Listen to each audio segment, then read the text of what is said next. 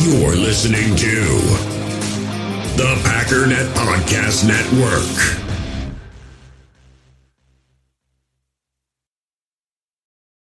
It's only a kick, a jump, a block. It's only a serve. It's only a tackle, a run. It's only for the fans. After all, it's only pressure. You got this. Adidas.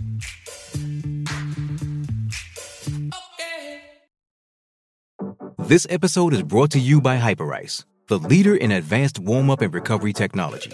They have tons of innovative products, like Venom-heated wearables to help soothe sore back muscles, Normatec compression boots to speed up recovery and increase circulation, and Hypervolt massage guns to improve mobility. Loved by athletes like Naomi Osaka and Erling Haaland. Try them yourself. Get 10% off your order with the code MOVE at Hyperice.com.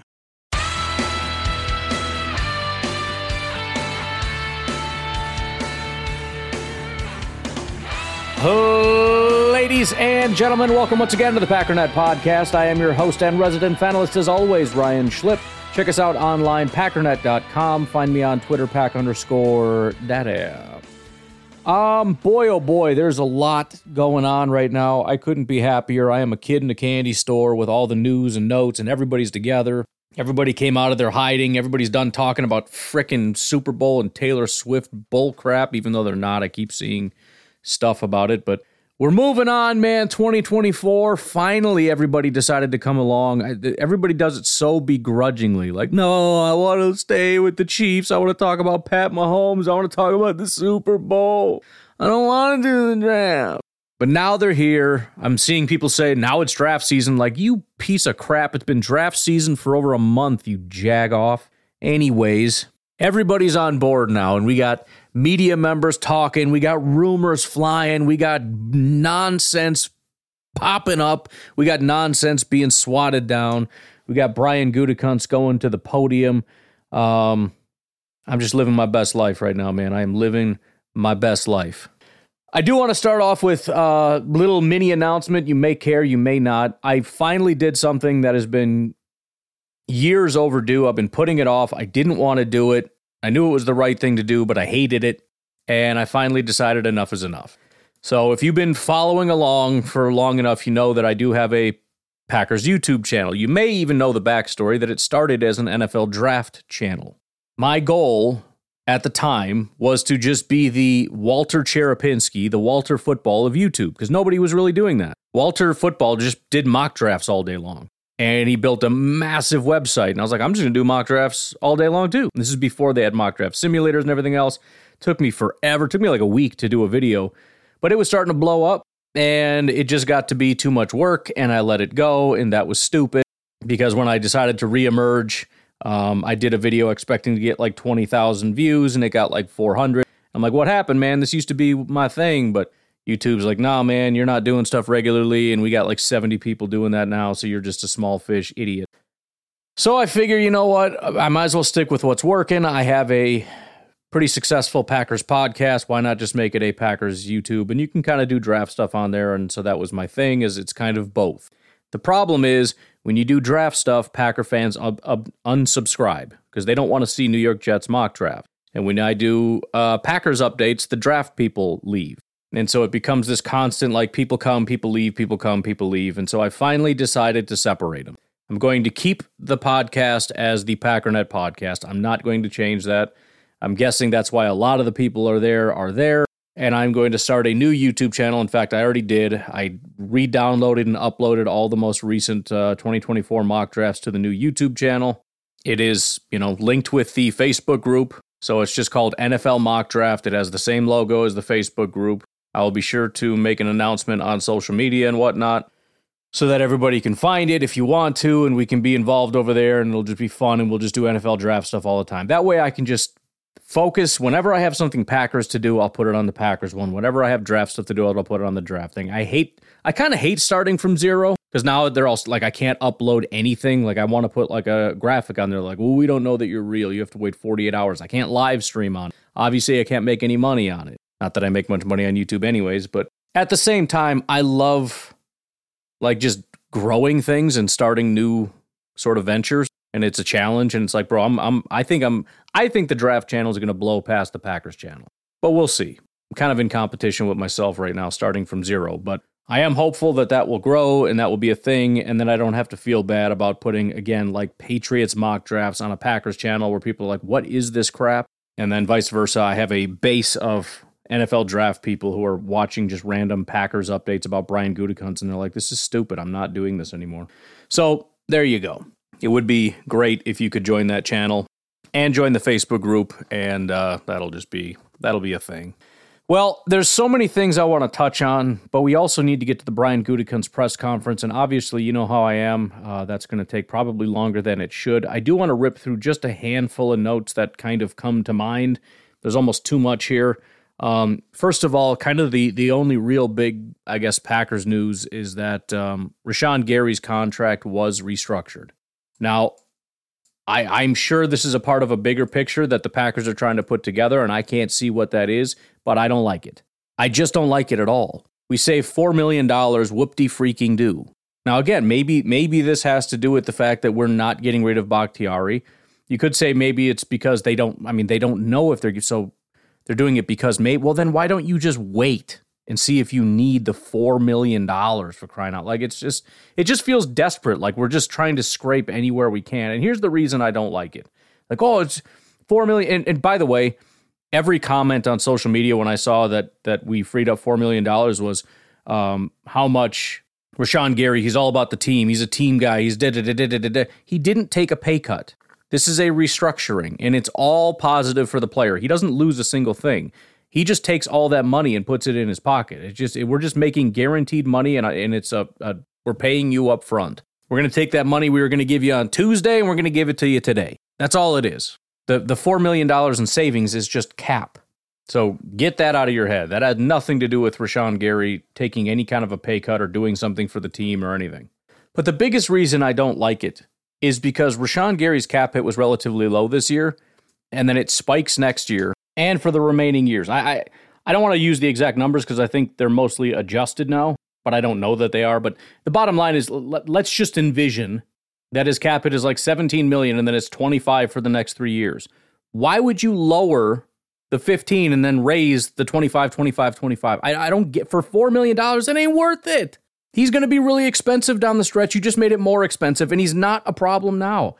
I'm sure there's a reason, but I don't get it. And you're setting yourself up for later he's going to be more of a problem. And so what are we going to do? Well, the cap's a little tight. We got to mess with Rashawn's contract. And, we can't just push this year into the next 2 years, so we got to start adding void years. It's like, why do we have to screw with this stuff? Don't touch Rashawn. And everybody gets all excited, like, oh, see, we're moving money, like everything's fine. First of all, there was no problem with Rashawn's contract, but there will be starting next year. And I don't understand the thought process for $4 million, which is not very much. So whatever, they'll figure it out. I just feel like it's not worth it for these little piddly things. Like, let's just barely squeeze out a little something. I don't know. I don't understand it. The only thing I could think is there is strong consideration for keeping David Bakhtiari. In which case we've got to get creative and start doing this, that, or the other. I don't know. But I just found that annoying. Freed up $4 million and it's like, whoa, it's amazing. No, it's not. It did nothing. That did nothing. Except annoy the living crap out of me. But there you go. That's done now. Yeah, so Ken Ingalls has the updated Rashawn Gary thing. His salary cap hit now is down to $11 million. So what? It was 15 and then like 25, 25, 25. It's now 11, 25, 28, and 31. I liked it a lot better before. Now we're going to have a 30-year-old Rashawn Gary with a $31 million cap hit. Whatever. Just saw right now, Cherry Starr has passed away, the wife of Bart Starr. I mean, you want to talk about incredible people. My goodness. I mean, I still remember the podcast I did when Bart Starr passed away. I was on vacation. We were in Florida. And I was not doing podcasts. I'm not doing it. Like, I planned to going down, but then I just thought, no, I'm not going to do it. And when I found out he passed away, I had to do it. So I, bust out the laptop and, it's tough. I mean, you start choking back a few tears and whatnot because it's just such a legendary human being. And it's such a sad, it just feels like a sad loss for the world, It's hard to really explain it. But I feel like in a world that has become so vapid and vain and self-absorbed and angry, just selfish and malevolent, there are just a couple people, the stars, that embodied just this sort of, I hate to phrase it this way, but old-fashioned goodness, just people that know, what's right, and they just do what's right. They treat people right, they act right, they live right. And it's not an act, They're just genuinely good people. It's just hard to find people like that. So sad to hear that she passed away. She was 89 years old. Bart Starr Jr.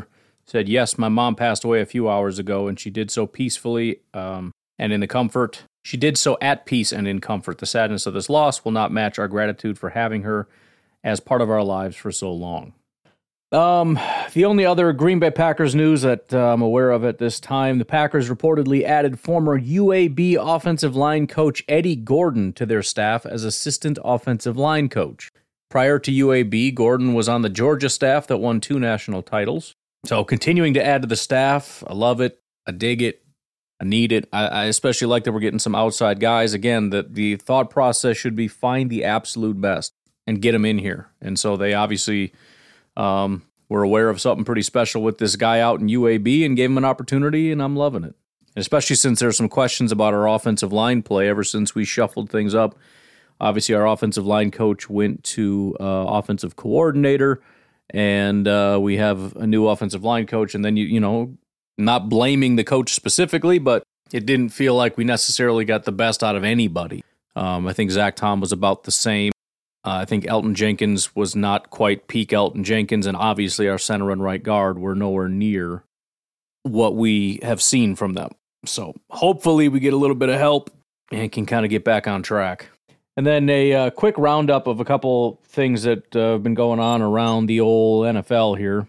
First of all, one of the biggest things is, the media has been running rampant with all these trade rumors, and basically teams came to the podium and were like, freaking BS, dude, we're not doing that. Now, it is possible that they're going to say no and then end up doing it, but it's more likely that the report was garbage, and if it happens to hit, it's sort of a, broken clock is right twice a day kind of thing. But T. Higgins is one of those. Bengals said, no, we have no plans to trade T. Higgins.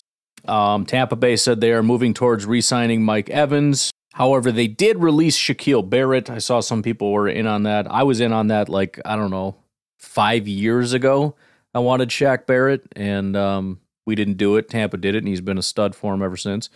For the Raiders, same thing with Devontae. New Raiders GM Tom Telesco insists they are not trading Devontae Adams. Now, again, it's a two-way street. Devontae's got to sign on the dotted line, but, whatever. Justin Jefferson, tons of talk about are they going to trade Justin Jefferson? Most ridiculous thing in the world. Why in the world any team would trade Justin Jefferson? Vikings GM said he's never even considered it, so there's that. Same with Kirk Cousins. The team is looking to re-sign Kirk Cousins with a focus on recovery from his Achilles injury. Again, that doesn't necessarily 100% mean he's staying, but that is their focus right now. And again, I think that's the most likely thing. They're not going to trade away, 3 years worth of draft picks to go up and try to get one of these top quarterbacks. Maybe somebody slides. I don't really know. Either way, you plan on keeping Kirk and then drafting a guy, and then after, maybe next year you move on. But that always made the most sense to me. We'll see if they end up getting it done or not. If not, then I don't know what the plan is. Denver Broncos, George Patton, GM of the Broncos, says they don't currently have a plan to trade Wilson, which makes sense because nobody would trade for him with his current contract. But still more than likely they're going to be letting go of that person. Calvin Ridley, Jacksonville Jaguars, mutual interest on both sides for him to return to the team. Again, this is why I said the whole free agency thing is so stupid to talk about. Everybody talks about, it's so stupid to talk about the draft. No, it's not. We know pretty well who are going to be the top prospects. There's going to be some movement, but for the most part, the same guys we were talking about in November, we're talking about today. Free agency is a joke because everybody on that list of free agents is probably getting re-signed. It's so dumb. We get so worked up about these free agents, and basically none of them are going to go anywhere except the guys that you don't want.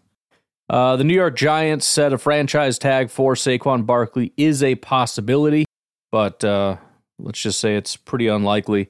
And then finally, for the Chicago Bears, their GM went up to the podium and essentially said, if and when we make the decision that we are going to be drafting a quarterback, we will trade Justin Fields or, do whatever it is we got to do with Justin as soon as is possible for his sake. And I can just tell by the discourse. I mean, look, if you're planning on keeping Justin Fields, you just don't make that comment. It just sounds different. You say something like, we don't have any plans to trade Justin Fields. Of course, if we did, we would, this, that, or the other. But at this point in time, it's not even on our radar. We're not thinking about it. So I don't know. The whole thing is stupid. Speaking of, actually, why don't we take a break? When we come back, I've got something on that. I keep telling you, like Colin Cowherd, like some of the worst things I've ever heard the national media say that I go on rants on have come from Colin Cowherd, but also some of the very few things that I actually appreciate, they come from Colin Cowherd. So we'll take a quick break. Do me a favor and please subscribe to the YouTube channel. But we'll be right back. Hey, U.S. Cellular customers, I've got good news, so don't hit skip forward just yet. I'm talking about their special customer event, Us Days. What's Us Days? It means exclusive offers just for their customers, just to say thanks, like up to $1,200 to upgrade to any new phone. No, I didn't just misread that. That's up to $1,200 off. They must really like you. Us Days at U.S. Cellular, exclusive offers just for you, just to say thanks. Right now, U.S. Cellular customers get up to $1,200 to upgrade to any new phone. Terms apply. Hey, it's Kaylee Cuoco for Priceline. Ready to go to your happy place for a happy price? Well, why didn't you say so? Just download the Priceline app right now and save up to 60% on hotels. So whether it's Cousin Kevin's Kazoo Concert in Kansas City, go Kevin, or Becky's Bachelorette Bash in Bermuda, you never have to miss a trip ever again. So download the Priceline app today. Your savings are waiting. Go to your happy place for a happy price. Go to your happy price, Priceline. This episode is brought to you by Pepsi Wild Cherry. Pepsi Wild Cherry is bursting with delicious cherry flavor and a sweet, crisp taste that gives you more to go wild for. Getting wild may look different these days, but whether it's opting for a solo Friday binge watch or a big night out, everyone can indulge in their wild side with Pepsi Wild Cherry. Also available in Zero Sugar. So grab a Pepsi Wild Cherry and get wild.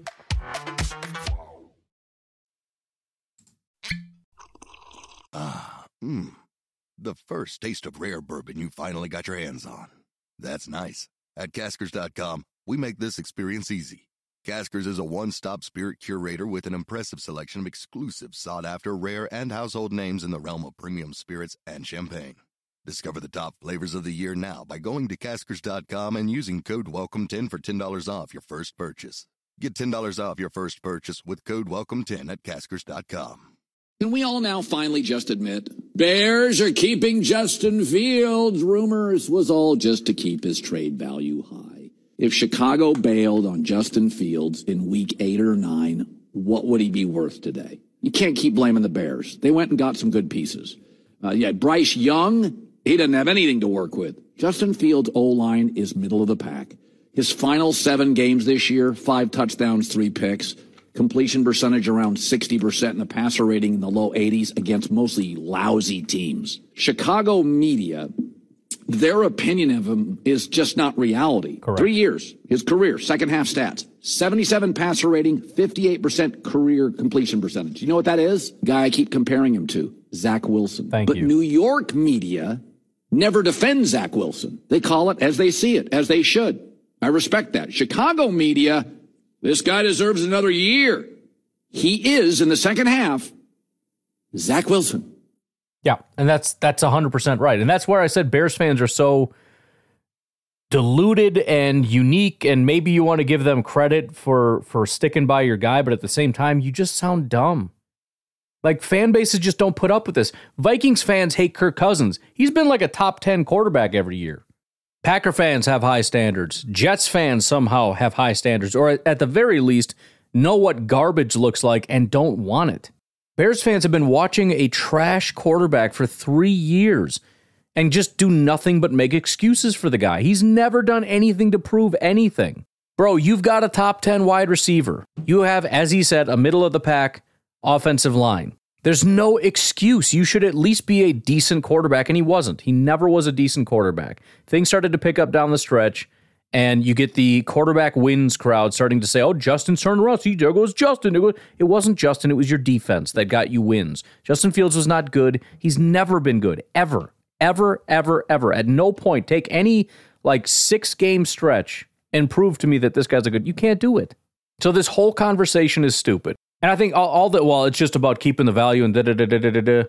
Dude, listen, everybody knows what Fields is. You're not going to trick a team into giving you a first-round pick because you didn't bail on him. They're watching him play. I think that's such an overrated thing. Not to say that teams aren't going to do it just because they're scared of how much it'll scare teams, but it's not jacking the value by pretending like, oh, we really like him.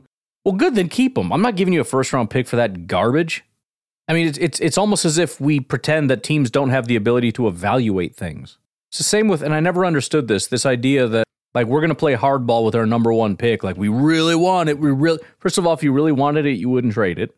Second of all, I have my own assessment of the value of that pick, right? I know what I'm picking. I know the value of that thing, and so that's what I'm going to pay for it.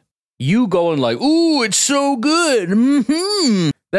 Why would that change any of my assessment? I've spent months coming to conclusions about valuation, and suddenly I'm going to jack up the price of how good I think a player is because there's a team going, I don't know, I really like him, I might want to take him.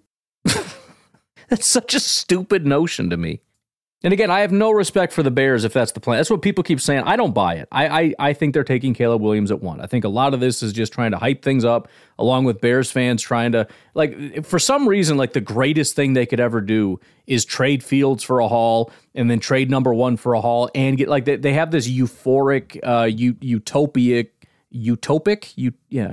we'll go with utopic vision of how things go. We get the elite quarterback and the haul and another haul and just bro, if you want the right quarterback, you have to take the quarterback. You cannot give away the pick.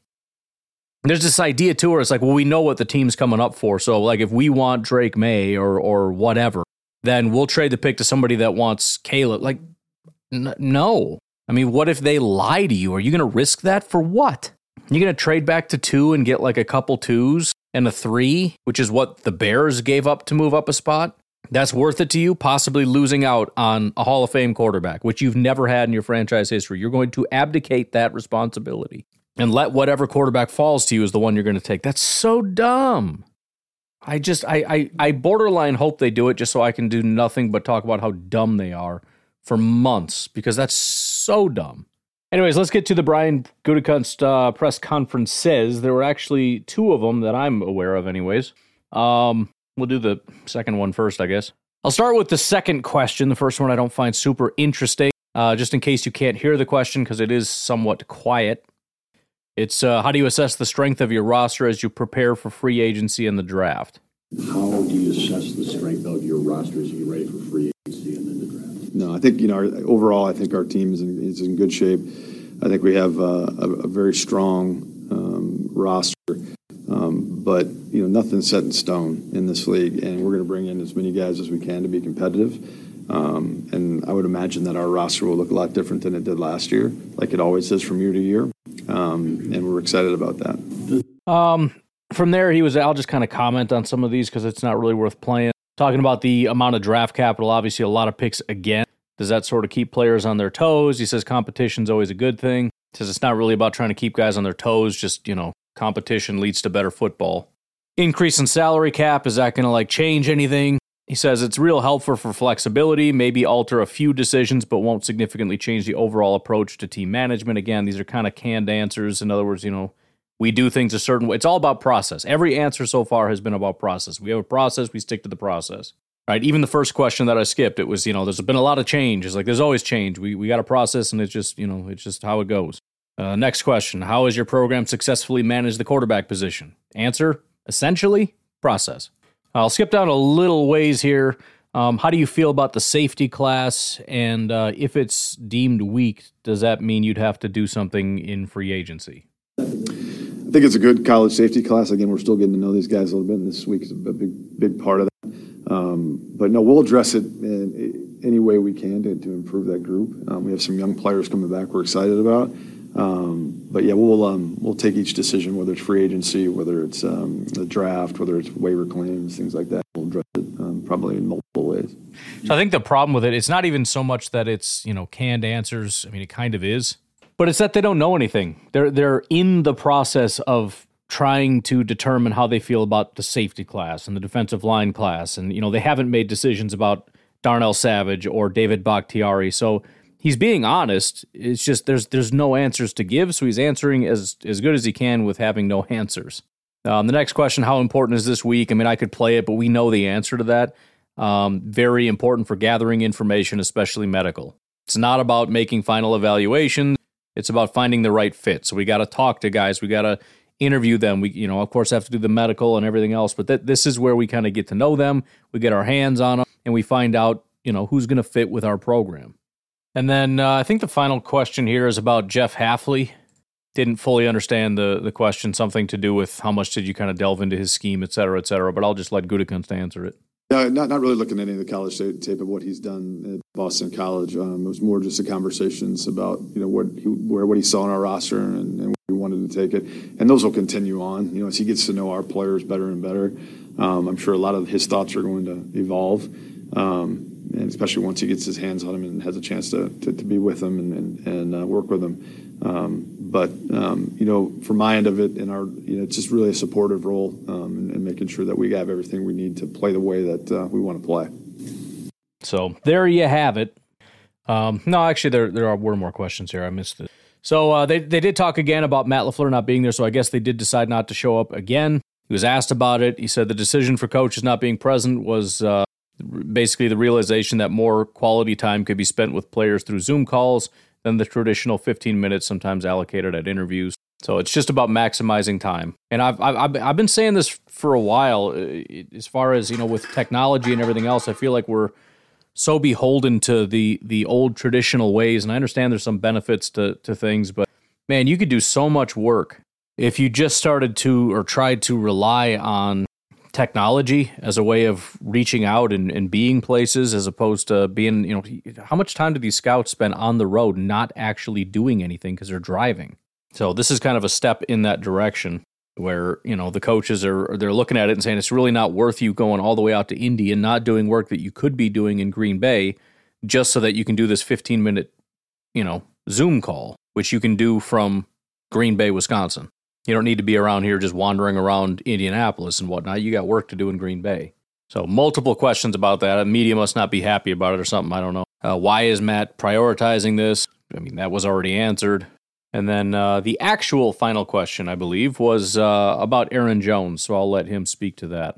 But the question is, would you feel too guilty to even ask him to take another pay cut after he took one last year? Bring it back as is. I think, we're working through all those contacts. That's part of this. We just got the cap number. Now we're kind of like, looking at all those things and how it fits and what's going to be best for our football team. But, those are always hard decisions.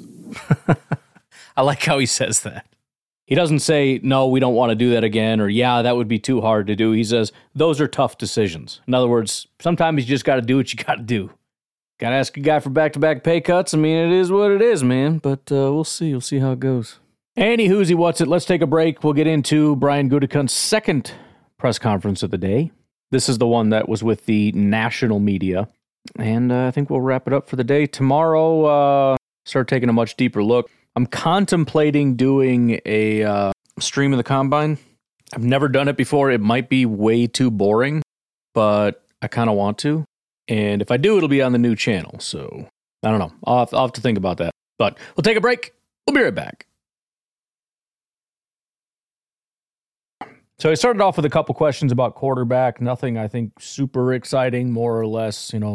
Why is it so hard to get a quarterback? I don't know, whatever. And then somebody had followed that up with a question about the transfer portal and does being in multiple schemes kind of help with them having more experience. And Gutekunst said he hadn't really thought about it, but he thinks it's actually better to be in one system which makes sense because what's the whole point of what you're trying to do is really, with Jordan Love, just bathe them in this scheme and having a firm understanding of it so that you're ready to rock and roll. So being kind of schizophrenic or frantically throwing a bunch of different stuff at you, I don't know that necessarily. I mean, maybe from a coaching standpoint, it might help to broaden your understanding of things, but you really want to try to master something. But anyways, the first question I really wanted to get to was the one about cognitive testing. I thought was kind of interesting. He kind of found a nice little middle ground between yes, it's important and no, it's not. But I want to get to that first and then comment on it. Some prospects are declining the cognitive testing.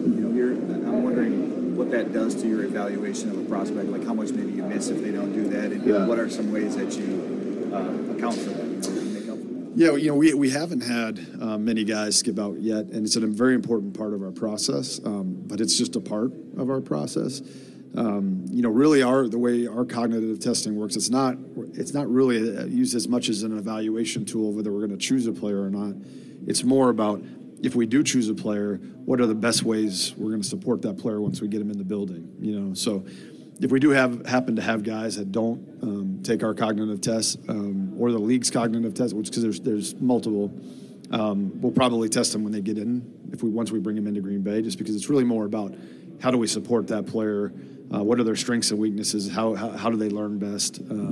It's more about that than really a tool to decide whether or not you're going to choose a player. So a couple things. First of all, I find that interesting, and I think it's really smart. I don't know how you would go about doing that necessarily, but I mean, I've been saying for a long time, I mean, that's important as far as like children. Everybody learns differently, and we kind of have this one-size-fits-all education system. It would be nice to find a way to have, some kind of a cognitive test or something for kids to find out the best way they learn and then teach them that way. I mean, I think there's a lot of kids that could really benefit, probably some really intelligent kids that maybe don't excel because they just don't learn the way that the schools teach them or whatever. So it's great to hear that Green Bay is trying to implement those types of things to say, we need you to learn. How can we get you there? Which kind of brings me to the next part. First of all, the idea that cognitive tests are stupid and teams don't use them, want them, they shouldn't be a thing is nonsense. Everything about their ability to succeed in the NFL is mental. Everything. Even the physical side is not actually physical. There's no issue with how much you can bench or how fast you can run or how high you can jump. Like, that's been established. We know the answer to that. And even if you're not super great at it, there's other guys that can't do that either that are succeeding in the NFL. It's all mental, all of it. To sit there and act as though mental testing, cognitive testing is not important, it's the only thing that matters. We've already established the physical attributes, right? We know baseline what you can do. And if you excel at the physical, that's great, because if we can get you to understand the mental, then your ceiling is much higher. But it's all mental. Everything is mental. Your ability to use your physical tools is 100% mental. Everything. From the moment that ball is snapped, knowing where to put your hands, the angle at which your knees are supposed to be, your back is supposed to be, your elbows and your shoulders, all that stuff for leverage, the force that you use, how much, when, where, every single thing is controlled by your brain. And your brain's ability to comprehend the best ways to possibly do it and the speed at which it's able to do those things is the only thing that matters. There is nothing more important than your cognitive abilities.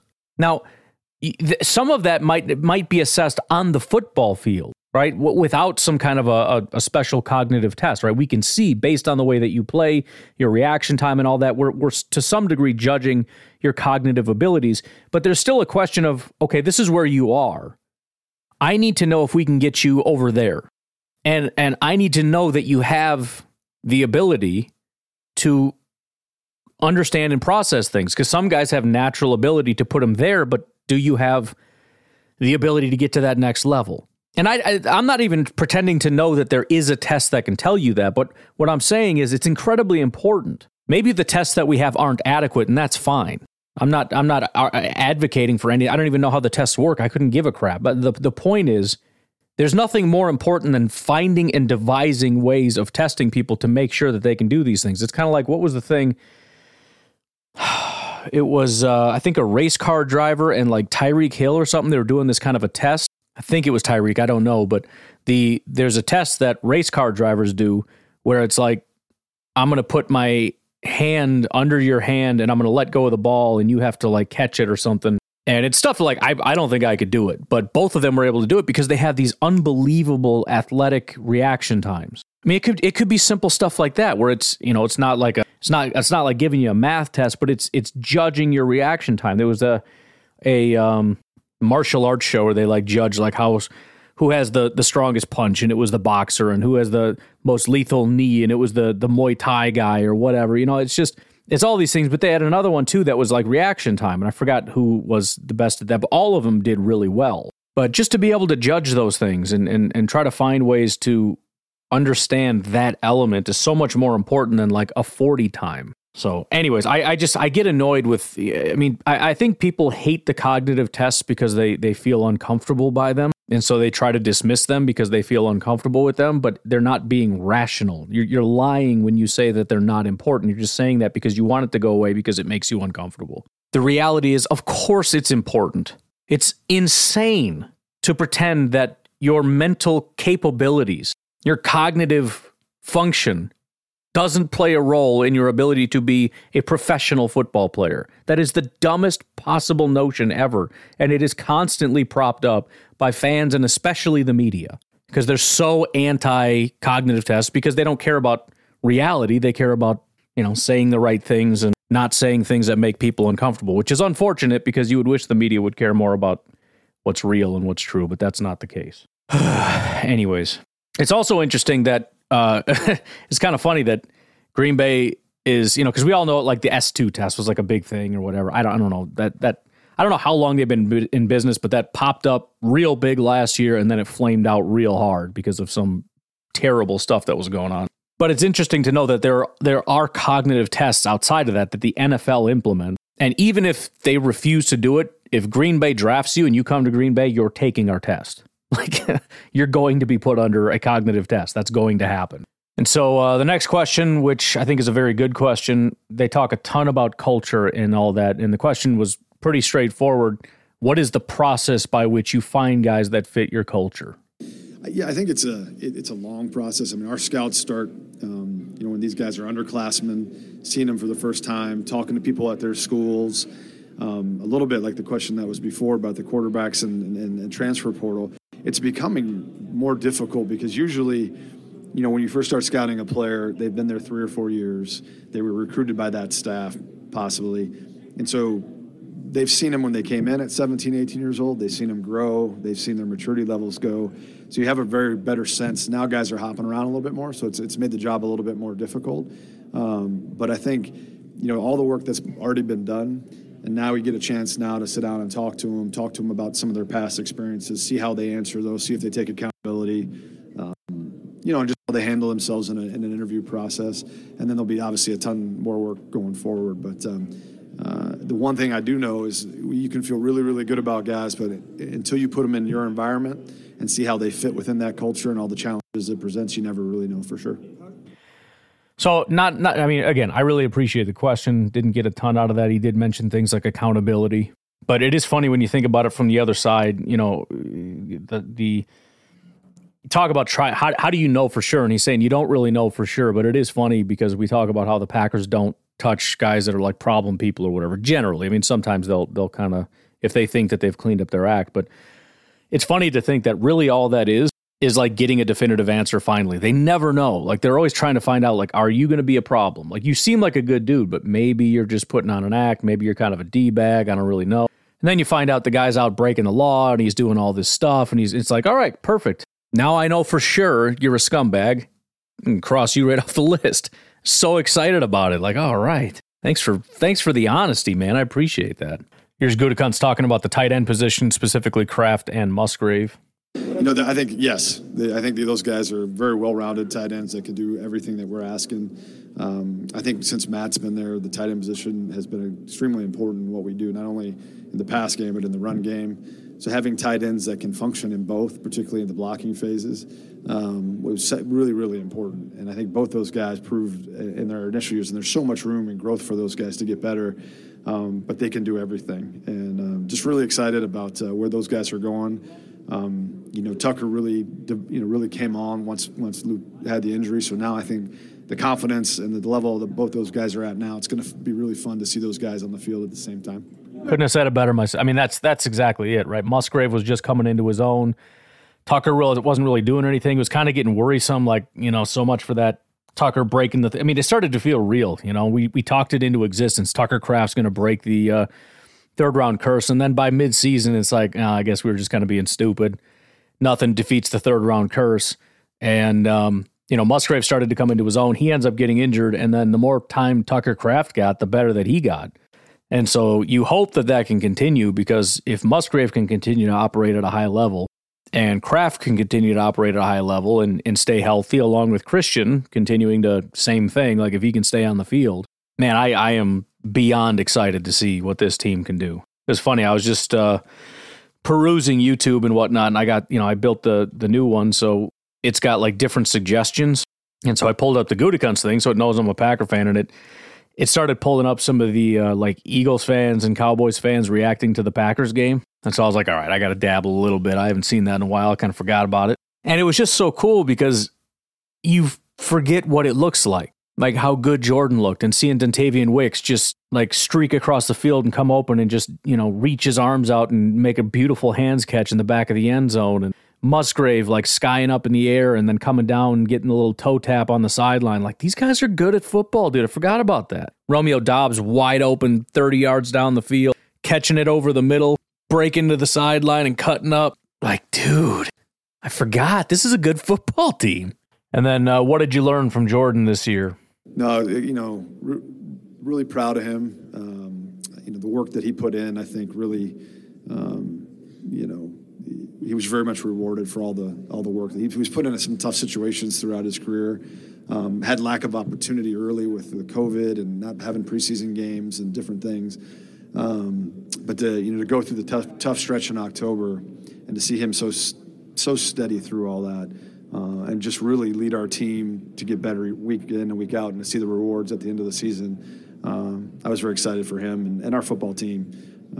And just, again, and for as good as he played, there's so much more in front of him, and just excited for him and where he's going. It's always funny because, as weird as it sounds, I forget that, technically speaking, Brian Gutekunst is just a massive Packer fan, and so he's speaking about Jordan Love, and he speaks the language as far as like he says stuff that we say and would say. For example, he's good, but he's just getting started. I feel like Gutekunst could be a Packernet After Dark caller. He kind of touched it on the last one, but obviously you want to hear as much as possible. So here he is talking once again about the switch to Jeff Hafley. Great question. I think the thing that, and we're still kind of getting to know each other and stuff, but just going through the process and getting to know Jeff a little bit, just really like his energy, kind of his leadership style. I think the expectations and standards that he's going to put forth for our football team. I think that's going to be, the play style is going to be a big thing for him. And I think. So first of all, I like that because, again, it's kind of the whole tea leaves thing. You're waiting to find out what he's talking about. And the first thing that comes to his mind, it's not about 4-3. It's not about single high. It's not about man coverage. It's about play style. And Matt LaFleur's talked about that as well. We want a guy that's going to get these guys playing fast and being aggressive. We want an aggressive defense as a style of play, not just schematically aggressive because we're sending an extra guy, right? Which, if you're aggressively attacking the quarterback, then you're not as aggressive in covering. But, again, that's what we want. We want a different attitude. We want a different energy. We want a different culture for our defense. And they feel like he's the guy to bring that. And I love that. It'll be very welcomed. I think we've got a really good nucleus of players coming back. We need to fill each room with enough competition that those guys feel that and can grow kind of like our offense did this past year. And that'll be on us to do that. So, but I do think we're in good hands right now. So he's then asked about Christian Watson. Do you see him as wide receiver 1? Which obviously he's not going to say, yes, he's our wide receiver 1. But it's kind of what he has to say about the wide receivers in general is the reason I wanted to play this. Yeah, I don't ever look at it like a wide receiver 1 type thing or anything like that. I think, we have a very competitive room right now. And I think particularly towards the end of the season, you saw the benefits of having a room like that. I think everybody understanding that, the guy behind them can go out and make plays at any moment and take those reps. And I think it was a healthy, competitive room. To have guys that at any moment could step up and make a big play for us was something that we haven't had in a little while, and it was really good to see. So hopefully we'll keep that competition going. And it's comforting to know that, Matt does such a good job of scheming guys for their skill sets. So no matter what player is in there, whether because of injury or whatnot, he's going to put them in the right place to make plays. So the part I like about that is when he made the comment about we haven't had that in a while. You guys know how I am in terms of like not really believing it until it's been like an established thing for a while. And, I look at it and it's like, I like what we have. I really do. But I don't know, what we have here and this and da-da-da-da. And for him to look at it, because before obviously we had Devontae and he's clearly an elite football player.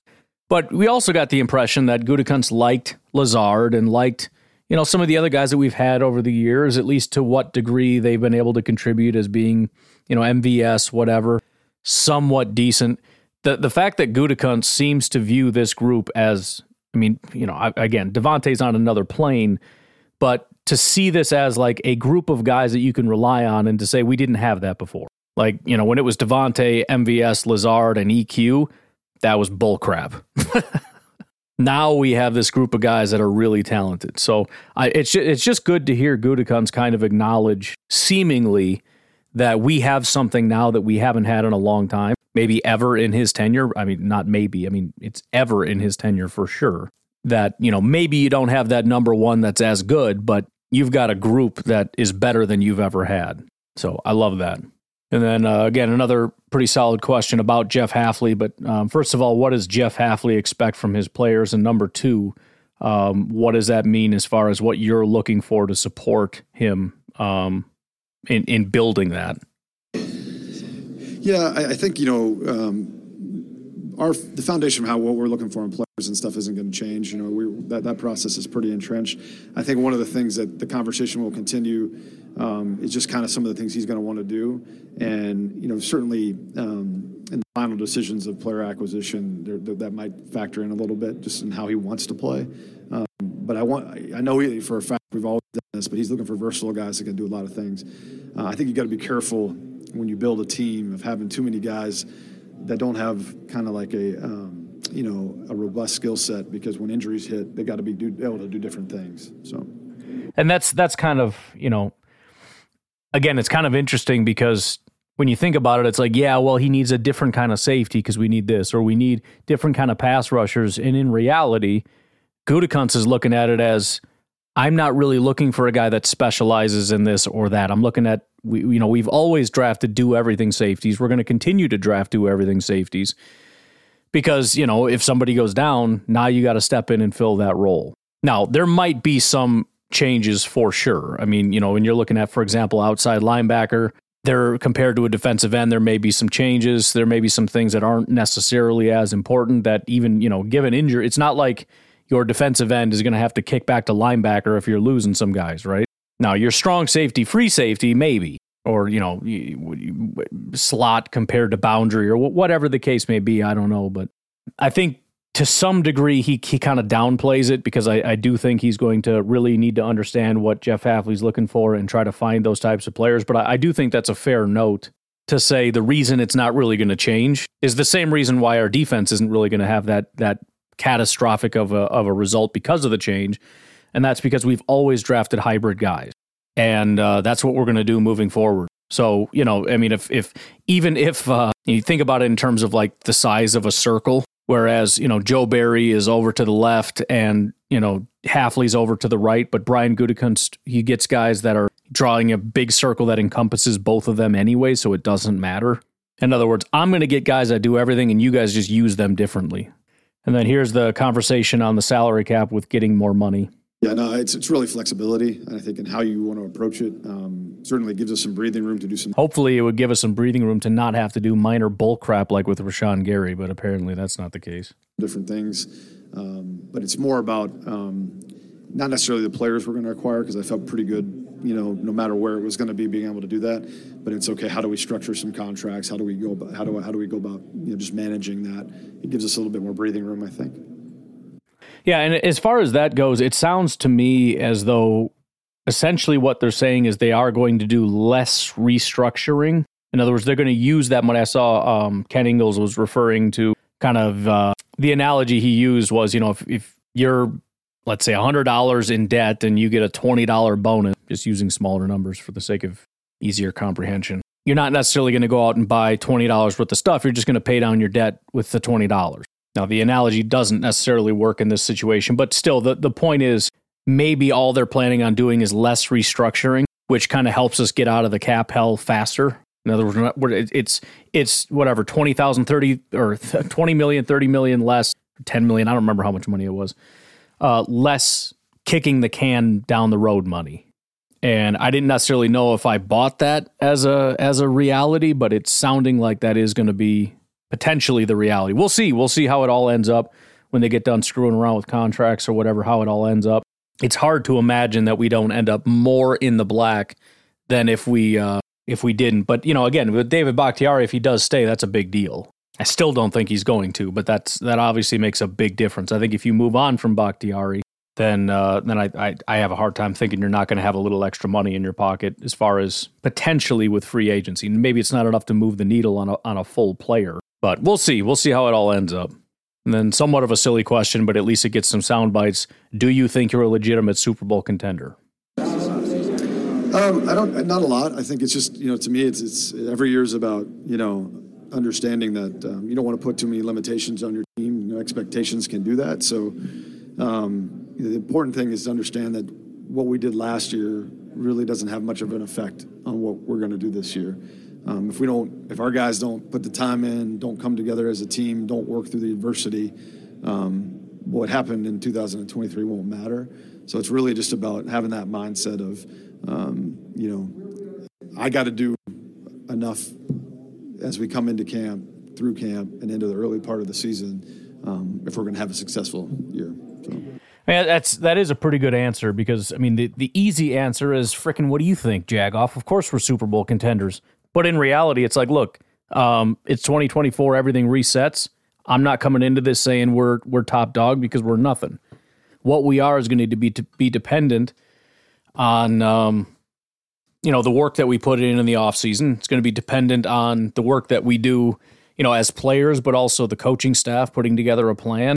Us, in the draft and in free agency and working through these contracts and making sure everything's right and making sure that we put together a good season. That's what I love about these football guys, man. They know how to think.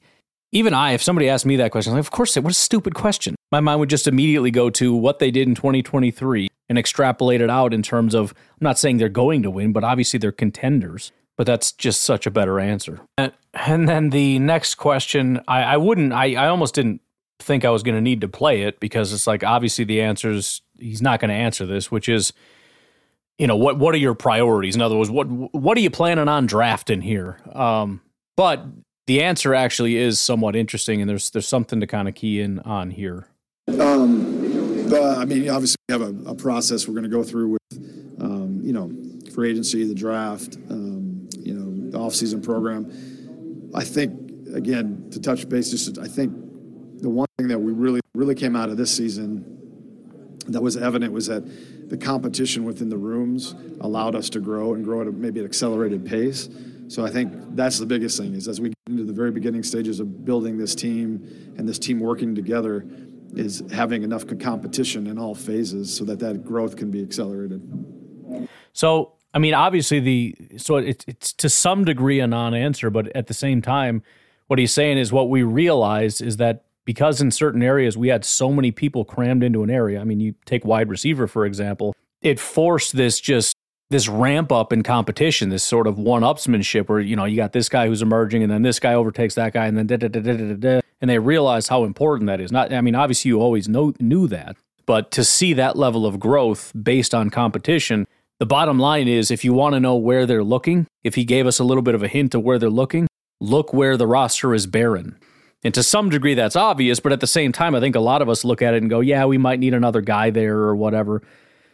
Now, I don't know about a guy, dude. Like, we're not looking at bare minimums. I mean, it's a matter of, filling it. Like for linebacker, well, you got to have 3 starters, and then how much behind them do you want for there to be like legit competition? Even if it's just a matter of getting the best out of your starters, lighting a little fire under them. And it also matters from a standpoint of positions where you look at it and go, we're good.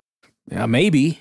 But Gutekunst is looking at it going, how can we cram more competition in there to get the best out of these guys? Because remember, it's not always just about the 53. Now, granted, if you're talking about first, second, third, whatever picks, but, competition happens before the cutdowns also. So just because you know that they're not going to field that many guys doesn't mean that they're not going to, stash a bunch of people there. And then, who knows, they go to the practice squad for a little while or whatever. It's not a big deal. The bottom line is we want as much competition at as many of these positions as we can possibly get. So the really crowded positions like wide receiver, probably not going to have as much investment, or defensive tackle. Maybe you could add a guy there, but then you look at linebacker, you look at safety, maybe even edge, some of these other positions that are a little bit thinner, even tight end, as much as, again, you look at it and go, we already got 2 really good tight ends. Right, but there's no competition there, and that's the problem.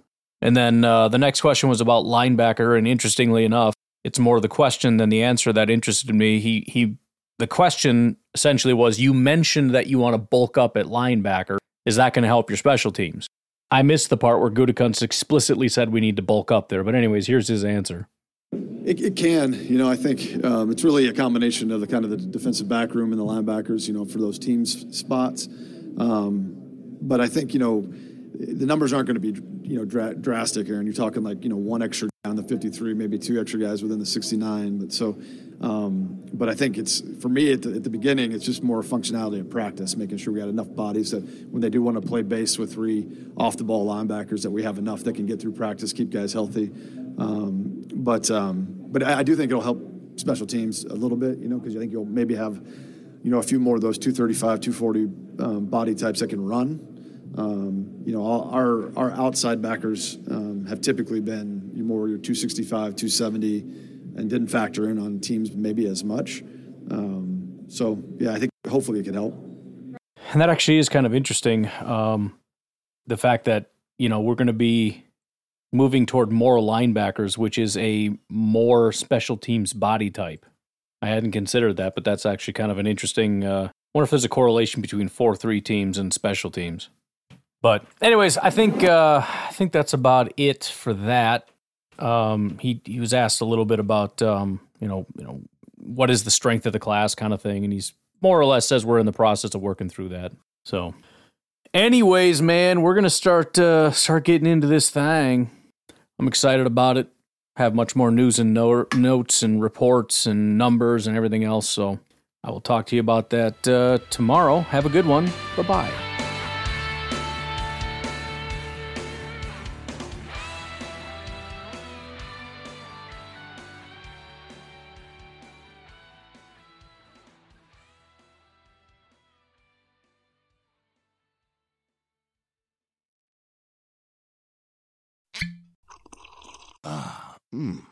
The first taste of rare bourbon you finally got your hands on. That's nice. At Caskers.com, we make this experience easy. Caskers is a one-stop spirit curator with an impressive selection of exclusive, sought-after, rare, and household names in the realm of premium spirits and champagne. Discover the top flavors of the year now by going to Caskers.com and using code WELCOME10 for $10 off your first purchase. Get $10 off your first purchase with code WELCOME10 at Caskers.com.